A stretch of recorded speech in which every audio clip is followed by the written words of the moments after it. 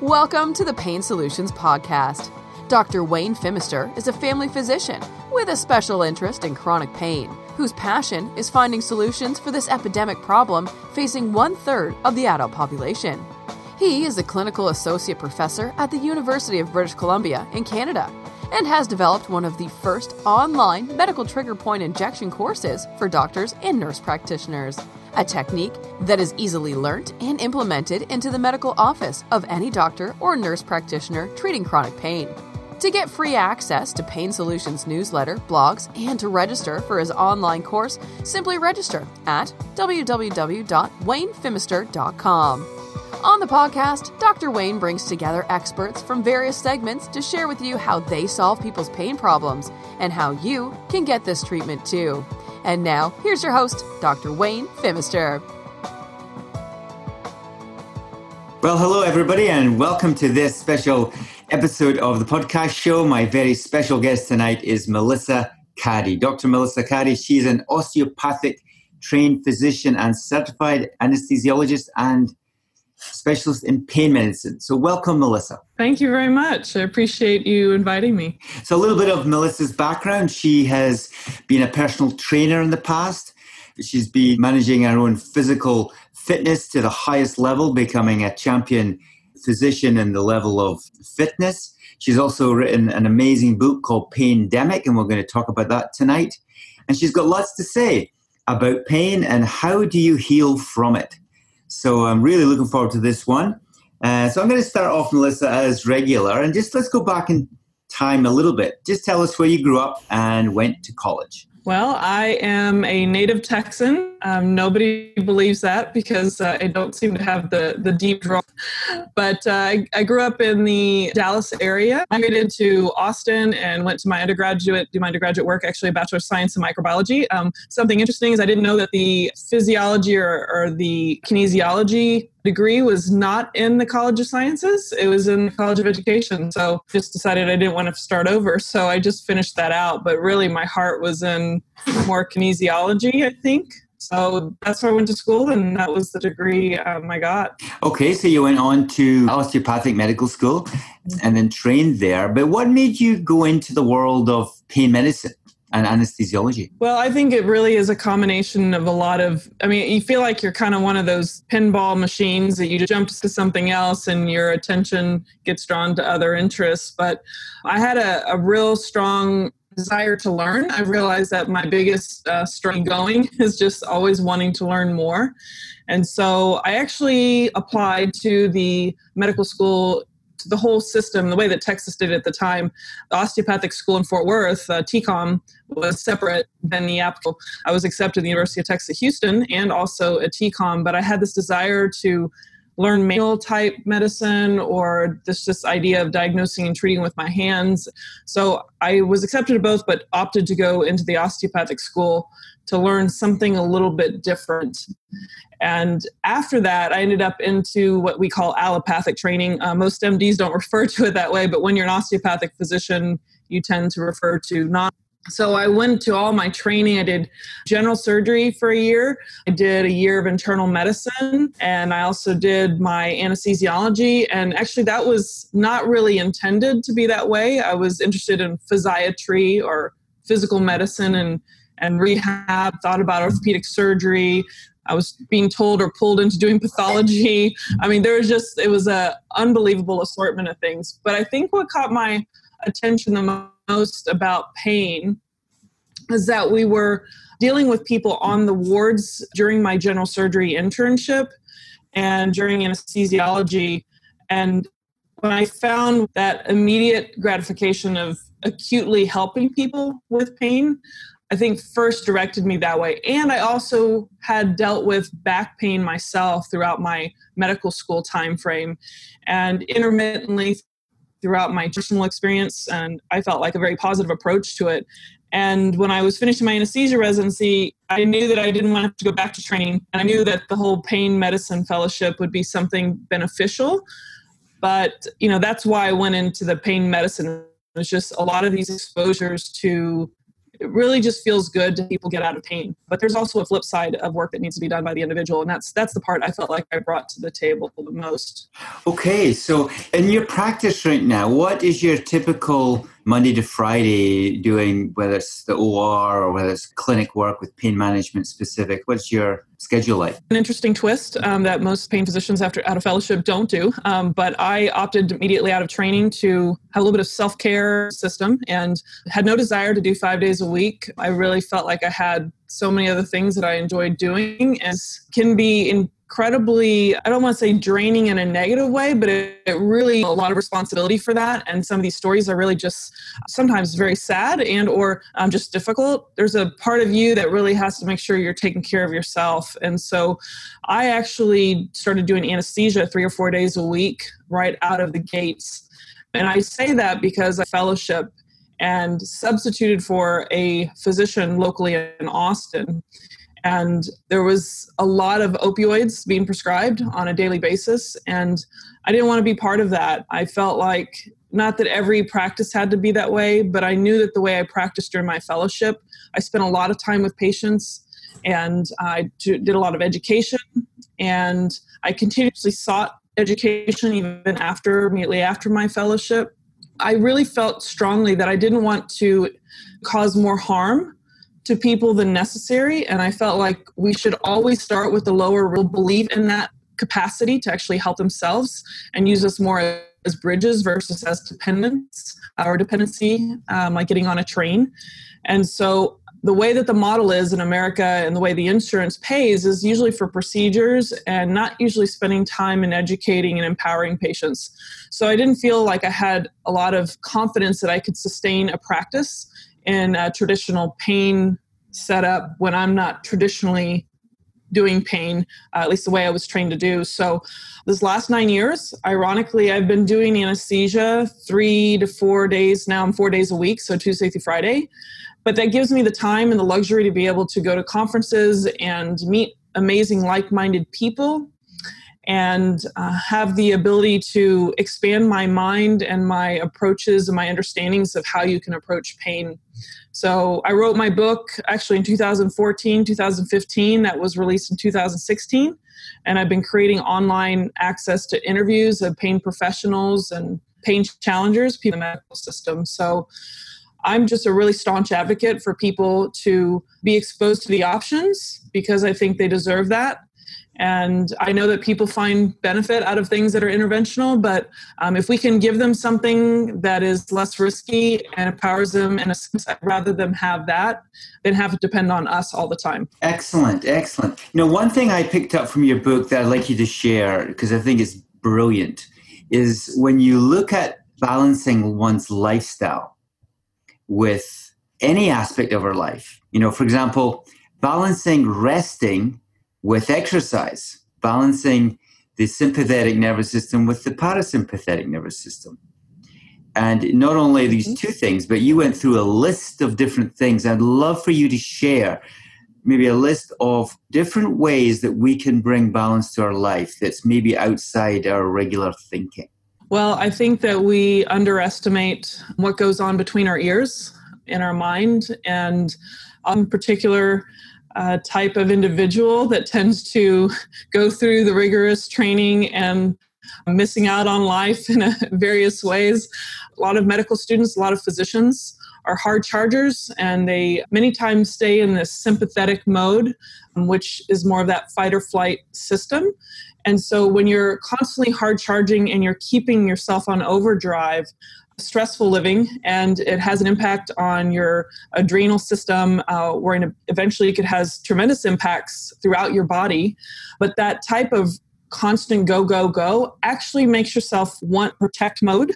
And so when you're dealing with someone with pain, pain is not just necessarily injury. It doesn't mean you've necessarily harmed yourself, but it can be a manifestation of this type of protection. And so there are so many things that can put you in that mode, but just simply the type of living that we have right now and all the stress we have in our life, especially in America. I would say it's probably in other areas too, but I can speak for the country I live in. And so having a way to reverse that process, to be more mindful. In fact, I just was using a heart rate variability type of monitor called HeartMath, but I'm not associated with that. But it was pretty fascinating in how your thoughts and your variation connection in your body, literally, it was very clear the thoughts that I was having when I was disturbed and more at peace. There was definitely a difference in just looking at that. So that's just one way to kind of get some kind of idea of how your internal body is responding to what's going on in your mind. Studies out there to show that mindfulness-based stress reduction, there's various ways, but you can't just do it once. Wayne, it's kind of like saying to your kid, I'm going to give you 200 hugs right now, and I'm not going to give it any more for the rest of your life. It doesn't make any sense. It's like a process, and our body's always trying to have this balance they call homeostasis, and your body's trying to keep you basically surviving.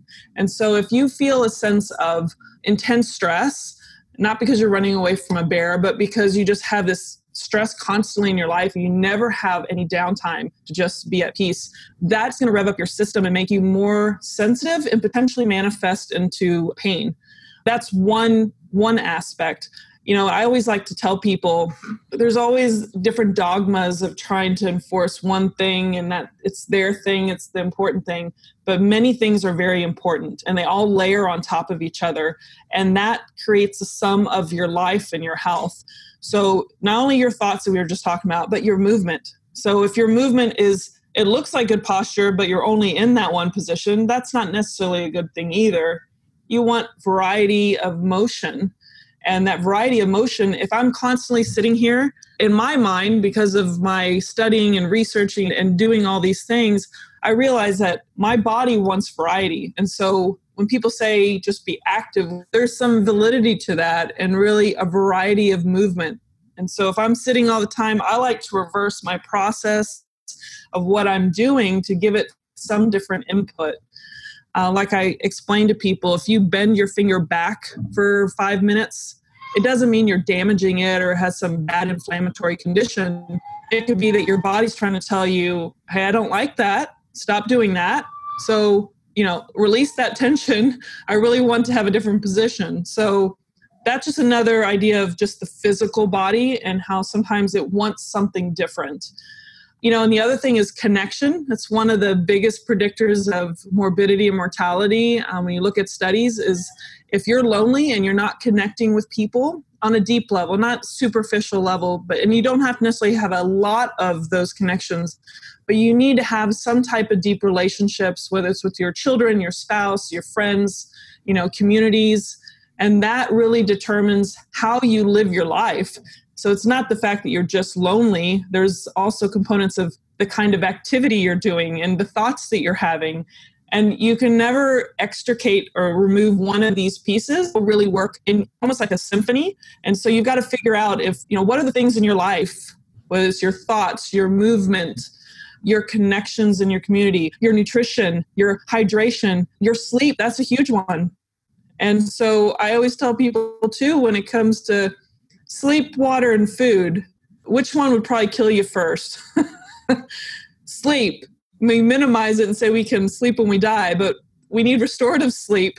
It's a way to kind of cleanse your body's brilliant. It knows what it needs to do. We don't even have to understand it. Just give it what it needs, listen to it, and you'll be better for it. And you'll actually have a better drive and a willingness to be able to engage in the types of activities that maybe you've been neglecting for much of your life. So that's a taste of it, but they're really essential. Wonderful. I really thank you for just pointing out there's about 7 different things there. Okay, let's move on to this next subject that you mentioned in your book regarding the research around love and how that helps us with our pain. Well, I think it all really kind of comes down to connection. I can't give you the exact numbers from that. There's a study that was done regarding, they're putting a cold pressor device on those that were looking at pictures of those they love versus someone they don't, and things that were less painful if you're reminded of someone you love. And I like to tell a story actually of a patient, if you don't mind. I mentioned in the book, and It was impressive. I think it was over a couple years. I did every intervention known to man. And, you had all these abnormalities in MRIs, and we know that MRIs, just looking at an abnormality doesn't tell you that someone has pain. But we were targeting these areas that looked abnormal and seemed to be in the area relevant to his pain. And nothing really touched his pain. And it was probably a year after the last time I did something interventional to this gentleman, and he just came back for a follow-up. And, I was expecting to do some other intervention, but he really wanted to give some perspective on how he was doing. And I walk in, and the moment I saw him, if you just stay present for a moment and you feel the energy and really pay attention, at that moment I felt something different about him. And I was like, how are you doing? And I felt like he was doing pretty darn well. And he said, I'm great. I have no pain. And of course, I'm always asking why. And I think that's an important question for every individual that's a patient or even a clinician to ask is, why? Try to make sense of things. Even if our attribution, our guess is wrong, it's good to kind of question and try to investigate. And his immediate answer was, I fell in love. And what does that mean? Well, it could mean a lot of things. It means he's now getting out of his house, now feeling good about it. He's got all the good stuff, the oxytocin, these wonderful things that make you feel good. The best pharmacy in the world is within you. There's a whole reason why morphine and all these drugs attach receptors, because we have receptors for some of the things that are manufactured within our own body. And this gentleman was living his life and moving around, had variety in his life, whether it was with people, with movement, maybe a little bit better nutrition. He was motivated to do more and had a meaning in his life. And that meaning is one of the most important things when someone has pain, because yes, it's good to find ways to make it better and explore it. But when you have pain, if you focus on the pain strictly, and if you stop living your life and stop focusing on the things that are important, what happens, you stop moving, which can create its own kind of pain just from a lack of activity. And you're not doing those things that bring you joy, which end up putting you more in that protect mode, and you end up feeling more pain. I think people have to realize that pain is not this linear process where you touch something and just one big signal goes up. That's not, pain is created from emotion, your thoughts, or what they call cognition, and in all the information that comes from the periphery that's being integrated into all that information. And so they call that nociception, if you want to get technical. But information plus your emotion plus what you're thinking creates a sense of a pain experience. And so everything that you're going through emotionally, love can do great things. Amazing. Wonderful. I love the story. In the book, you did mention it was a 40% reduction in pain levels when love was, an prominent component, and that's what they measured or something in studies there. So can you just share something about opioids? You mentioned it as in your internship, you didn't want to go into this part of your career. It's something that I've been heavily involved for over a decade, and now I'm no longer prescribing these as a regular modality. But there's grave warnings about it that I don't think people actually get, because they're often left with the last resource. The GP or specialist has run out of ideas and they end up on narcotics. But what are the things that happen to our bodies when we go on these medications? Yeah, so opioids in general affect the mu receptor. It's M as in Mary, U, the mu receptor called mu agonist. And there's actually other receptors that can affect too. So, and that's the reason for the side effects. So anytime you take a drug, and that's the problem with a lot of drugs out there, is if we think of pain care as only associated with receiving a drug, we have to realize that there's other things that happen because of the way our bodies are so complex. But in general, people tend to get a lot of strange side effects. The one that we know a lot because there's a lot of commercials in America for opioid-induced constipation. So we have a lot of people, they get constipation, but even a severe form of constipation called obstipation, just essentially a very slow-moving gut. And I've interviewed several people that after being on it for 10 years, even when they came off of it, they still have residual effects with problems with their bowel. That's one major thing. The other major thing, which is the reason why this gets such a huge, massive amount of attention, is the respiratory depression. So when it comes to, and I give these frequently daily in an acute setting, for not necessarily for persistent pain, but it slows down your breathing. And so there's some people build a tolerance over time, and that's why they can handle bigger doses and not have the same breathing issues. But it becomes a huge issue, especially with those that have pre-existing sleep apnea. I'm really surprised how many people don't understand if people are laying on their back and they're deep asleep and they already have, and there's multiple reasons people have sleep apnea. A couple of the main reasons in America, obviously if they're increased adipose or fat on their body, if they put more in this area, the tissues and the muscles all relax on themselves, especially in that deepest sleep, which is in the later stages and REM sleep. So they never really get the restorative sleep if they have the sleep apnea. And when you have opioids, it makes it more profound in the relaxation of those tissues, which can make the sleep apnea worse, which can be fatal in some cases. So, something that we take for granted, there's a very small space between your vocal cords that are responsible for allowing you to stay alive. And that's something that we don't really worry about. We don't watch this whole process, but when I'm in my work, I see this constantly. We have to help people, their jaw that sometimes can fall back on top of maybe extra tissue in the neck. So people that are on opioids, it's not recommended to use alcohol or benzodiazepines, such as the Xanax and other brands like that. So those things combined actually make it more profound in the respiratory depression. It can be really significant, and we see this just actively in our daily practice. Obviously, we're in a controlled setting, but when you're at home and you don't have a CPAP or some way to assist you with that, it can be a really scary situation. So that is the second major thing. When it comes to opioids, you can have all these other side effects too of, people don't really think about this, but it can depress your hormones. Some people have testosterone deficiencies. You can also have people get dry mouth and get a lot of problems with cavities. I mean, there's things that people just don't think about.